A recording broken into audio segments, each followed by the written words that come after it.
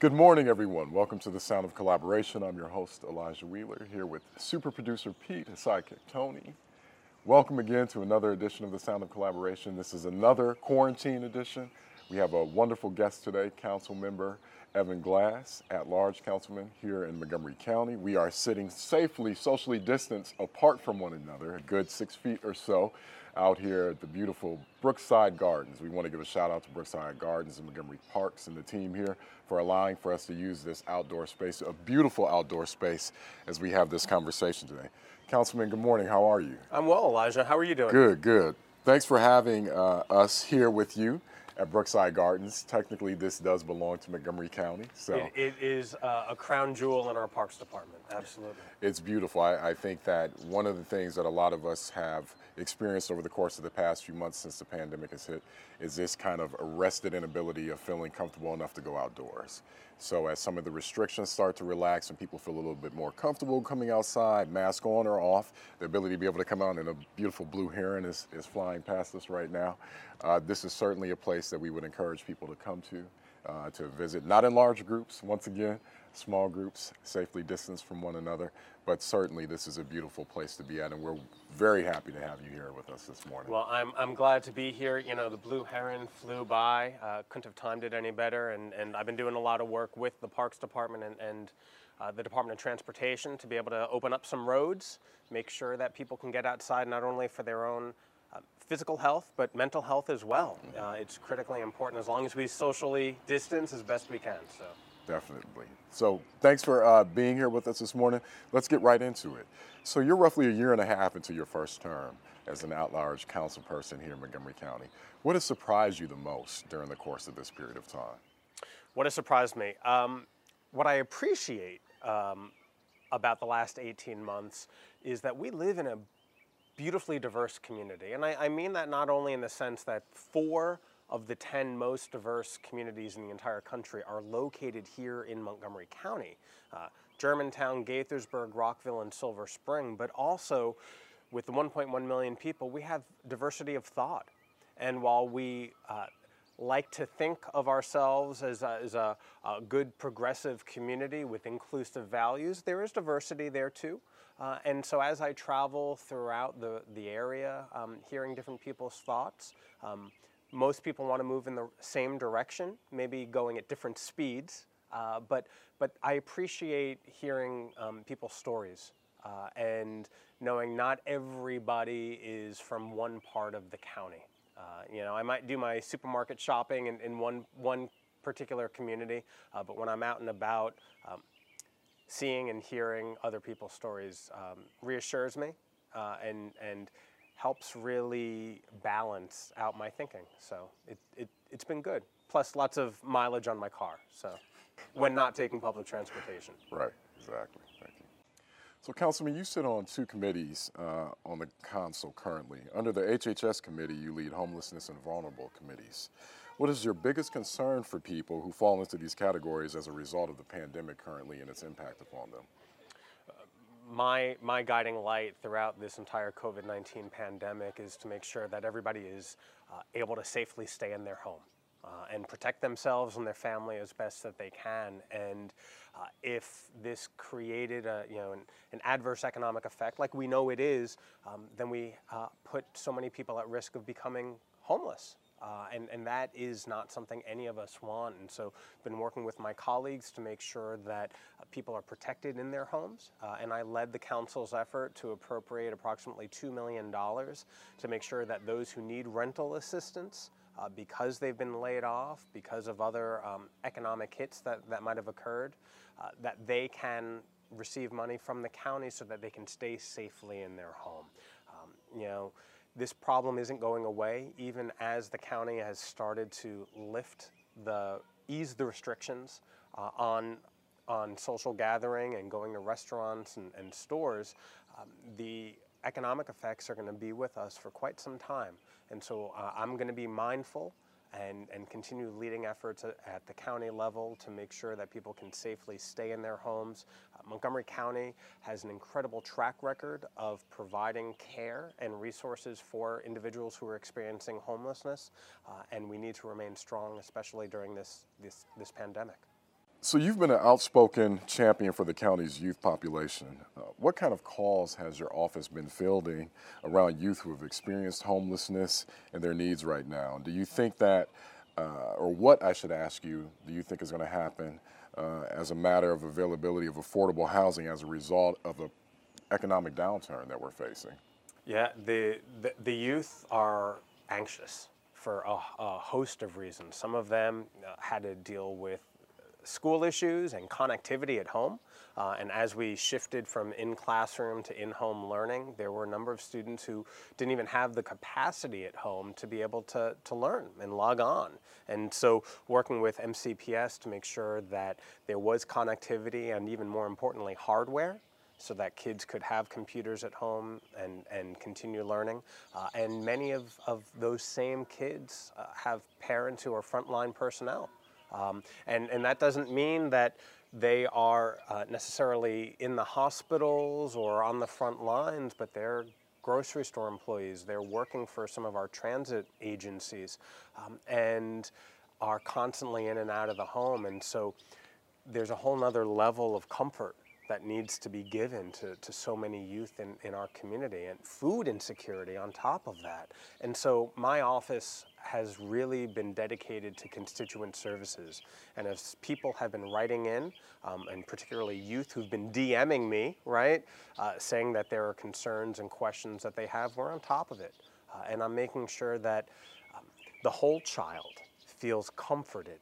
Because when a child is experiencing food insecurity or housing insecurity, economic insecurity, it doesn't matter what other systems are in place. That child is not going to be ready to learn and is not going to be ready to engage to the best of their ability. And so I want to make sure that all of our systems are in place and our social safety net is as strong as it can be to make sure that especially in these trying times, every child feels safe, secured, and loved. So transportation is another one of your key issue areas. What improvements would you like to see take place to help people who face various transportation barriers? And in addition to that, while addressing that, what things can we enact to reduce both traffic and environmental pollution? Yeah, transportation and traffic are probably issues I hear most about. And I take public transportation as often as possible. I had to get a second car in my household to run for the county council, 2 years ago or so. And during this pandemic, I reached out to our Department of Transportation and said so many of our emergency personnel, people who have to go to work, are taking our buses because they have no other transportation options, and I want to make sure that they feel safe while taking our public transportation. And so because of my outreach, the Department of Transportation put masks on all of our buses, and so making sure that people have at least a little bit more security, personal security when they're taking the buses.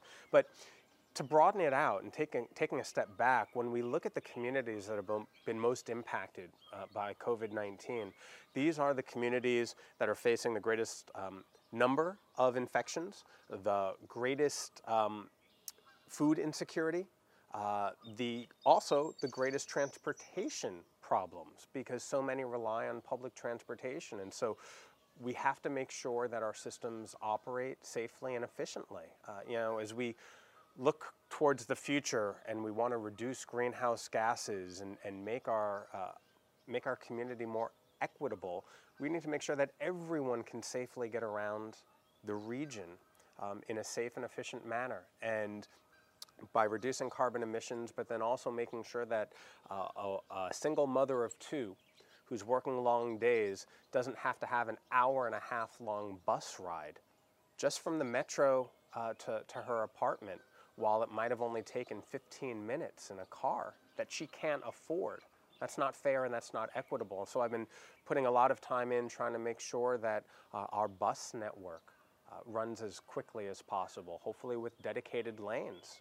And this is all about fairness and equity and environmental stewardship as well. And so we still have more to go, more programs and policies to implement, particularly now with telecommuting, that more communities in the county will be adopting as well. But for me, transportation is one of the cornerstones of having a fair and equitable community where even if you cannot afford to have a personal car, you can safely get around our community. So, Councilman, as June being LGBTQ Pride Month and the council's first openly gay member, I recall there being a lot of hateful rhetoric directed your way initially.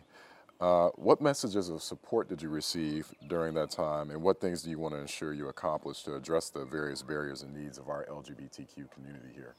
Last year, when I organized the first series of Pride events here in Montgomery County, I did receive a number of hateful messages and phone calls, and it resulted in us not answering our phones in my office for about 3 days because of the influx in hateful messages. And so here we are 1 year later, and we are in Pride Month, and I have another series of events, this time virtual. We couldn't do them in public, in public spaces, but it has redoubled my effort to make sure that we let everybody know that Montgomery County remains a beautifully inclusive and welcoming place for everybody. And so that is my commitment this year in the second year of Pride. But we are in turbulent times as well, and as we recognize that Black Lives Matter, and that there needs to be more police accountability for the law enforcement. It's also important to recognize that Pride Month started as a result of the New York City police breaking into the Stonewall Inn in New York City. And it was civil unrest because of police brutality against individuals from the LGBTQ community of all colors and races. And so remembering that is the origin story for Pride Month. I think it is only fitting that here we are in June, recognizing that there is a lot of civil unrest and strife that's going on, that LGBTQ Pride Month and Black Lives Matters are all fighting for the same thing, and that is a fair and just society where people can feel safe and live their lives regardless of the color of their skin, regardless of their immigration status, regardless of how they identify or whom they love. And that is what we need to celebrate and continue fighting for this Pride Month and every month of the year. So I appreciate that response.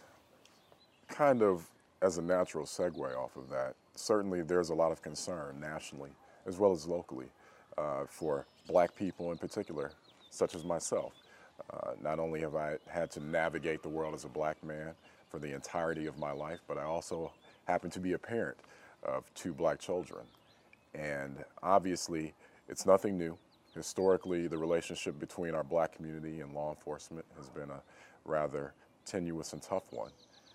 What messages do you have for Montgomery County citizens, especially Black Montgomery County citizens, as in terms of what they should expect in their interactions with Montgomery County Police Department? We here in Montgomery County pride ourselves on our progressive, inclusive values, but sometimes we don't walk the walk. And I know that there are incredibly well-intentioned members of our police force, but we can always strive to do better and be better, regardless of the occupation one has, regardless of their position in life. We need to constantly work on being better selves. And so I recently spoken with the county executive, and we're going to be implementing and suggesting some changes here in the county to make sure that our police department is more responsive and mindful of every type of individual that lives here. We have 1.1 million people living in Montgomery County, and not everybody is the same. Different tactics and strategies are required for different types of individuals. And so these are the things that we're going to continue pushing for. More reforms, different types of policing styles, but then also there are state level laws that need to change as well to allow us and the police force to be better, because one of the things that's disturbed me most about the incidents, particularly in Minneapolis, was that some of these police officers had track records, and they were able to remain hidden or at least be open secrets without having anything come of it, without having any negative implication for that police officer's career. And some of those protections remain here in the state of Maryland at the state level. So we really need to work with our state delegates and state senators to make sure that we can modernize and update some of the state level laws so that we can be better here at the Montgomery County Police Department. So lastly, Councilman, your job was already demanding prior to any pandemic hitting here in the nation and, of course, locally in Montgomery County. What have you been doing during the course of all these things that have been taking place to make sure that you're practicing adequate self-care? Well, working from home, working remotely is essentially a nonstop endeavor these days. Constantly sitting in front of Zoom, the computer and phone calls, but then social media and everything else, it is all time consuming, and the need to respond to constituents never stops. But when I'm able to pull away, I do enjoy coming to Brookside Gardens with my husband, going on walks with my 2 dogs. I do participate in some Zoom yoga classes. That is where I find my physical health and at least an hour a week to clear my mind and to hit reset, which really helps me better understand the needs and helps me with the clarity to do the work that is demanded here. And even as we start easing restrictions, the need is only going to increase, particularly with the uncertain economic future. And I remain more committed than ever to making sure that Montgomery County is a fair and equitable place for every single resident. And I think we're fortunate that there are a number of residents who work for the federal government or tied into the government infrastructure, and life is fine for them.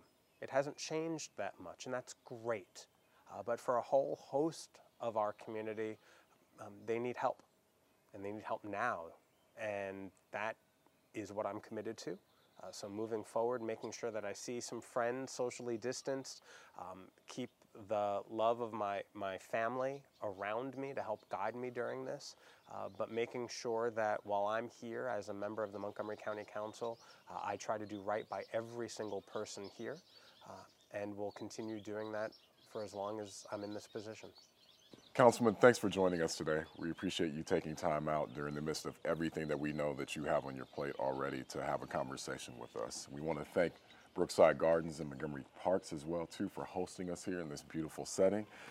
Thank you to super producer Pete, sidekick Tony, and Ed for filming these things today. Thanks for joining us, and we look forward to you joining us on the next episode of The Sound of Collaboration.